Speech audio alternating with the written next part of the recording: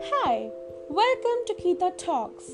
Before starting, I would like to ask you, when was the last time you actually talked to your grandparents? I'm sure most of you will say that it's been a while the others are probably craving to hear back from them. But sadly, they are just too far from this world. Then there are some people who might get a chance to see them every day. But hey, do you actually end up talking to them? We have spent many months in lockdown.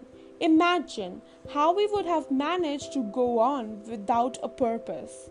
If we didn't have our friends to talk to, our parents and siblings to crib with, Netflix shows to binge, work from home, online classes, and various other things to pass our time. Wouldn't it be too boring? Most of our grandparents are too old, and since a long time, they have been feeling the lockdown blues more than anyone else. They want you to check on them and talk to them sometimes. Is it too much to ask for? They might not even say this, but maybe deep down they miss you. Well, today, do one thing: call them up or go and meet them and tell them that you love them. The smile on their face at that very moment will surely make you happy.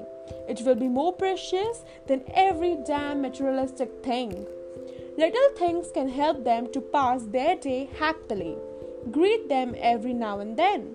Talk to them about their old days. Maybe someday you might get to know something astonishing. Who knows? As you may know that this world is too cruel and selfish. Be their reason for believing in love and happiness. Tell them that they are precious to you. And tell them that you adore them unconditionally. Remember, all it takes to make them feel special and important are these three magical words: I love you.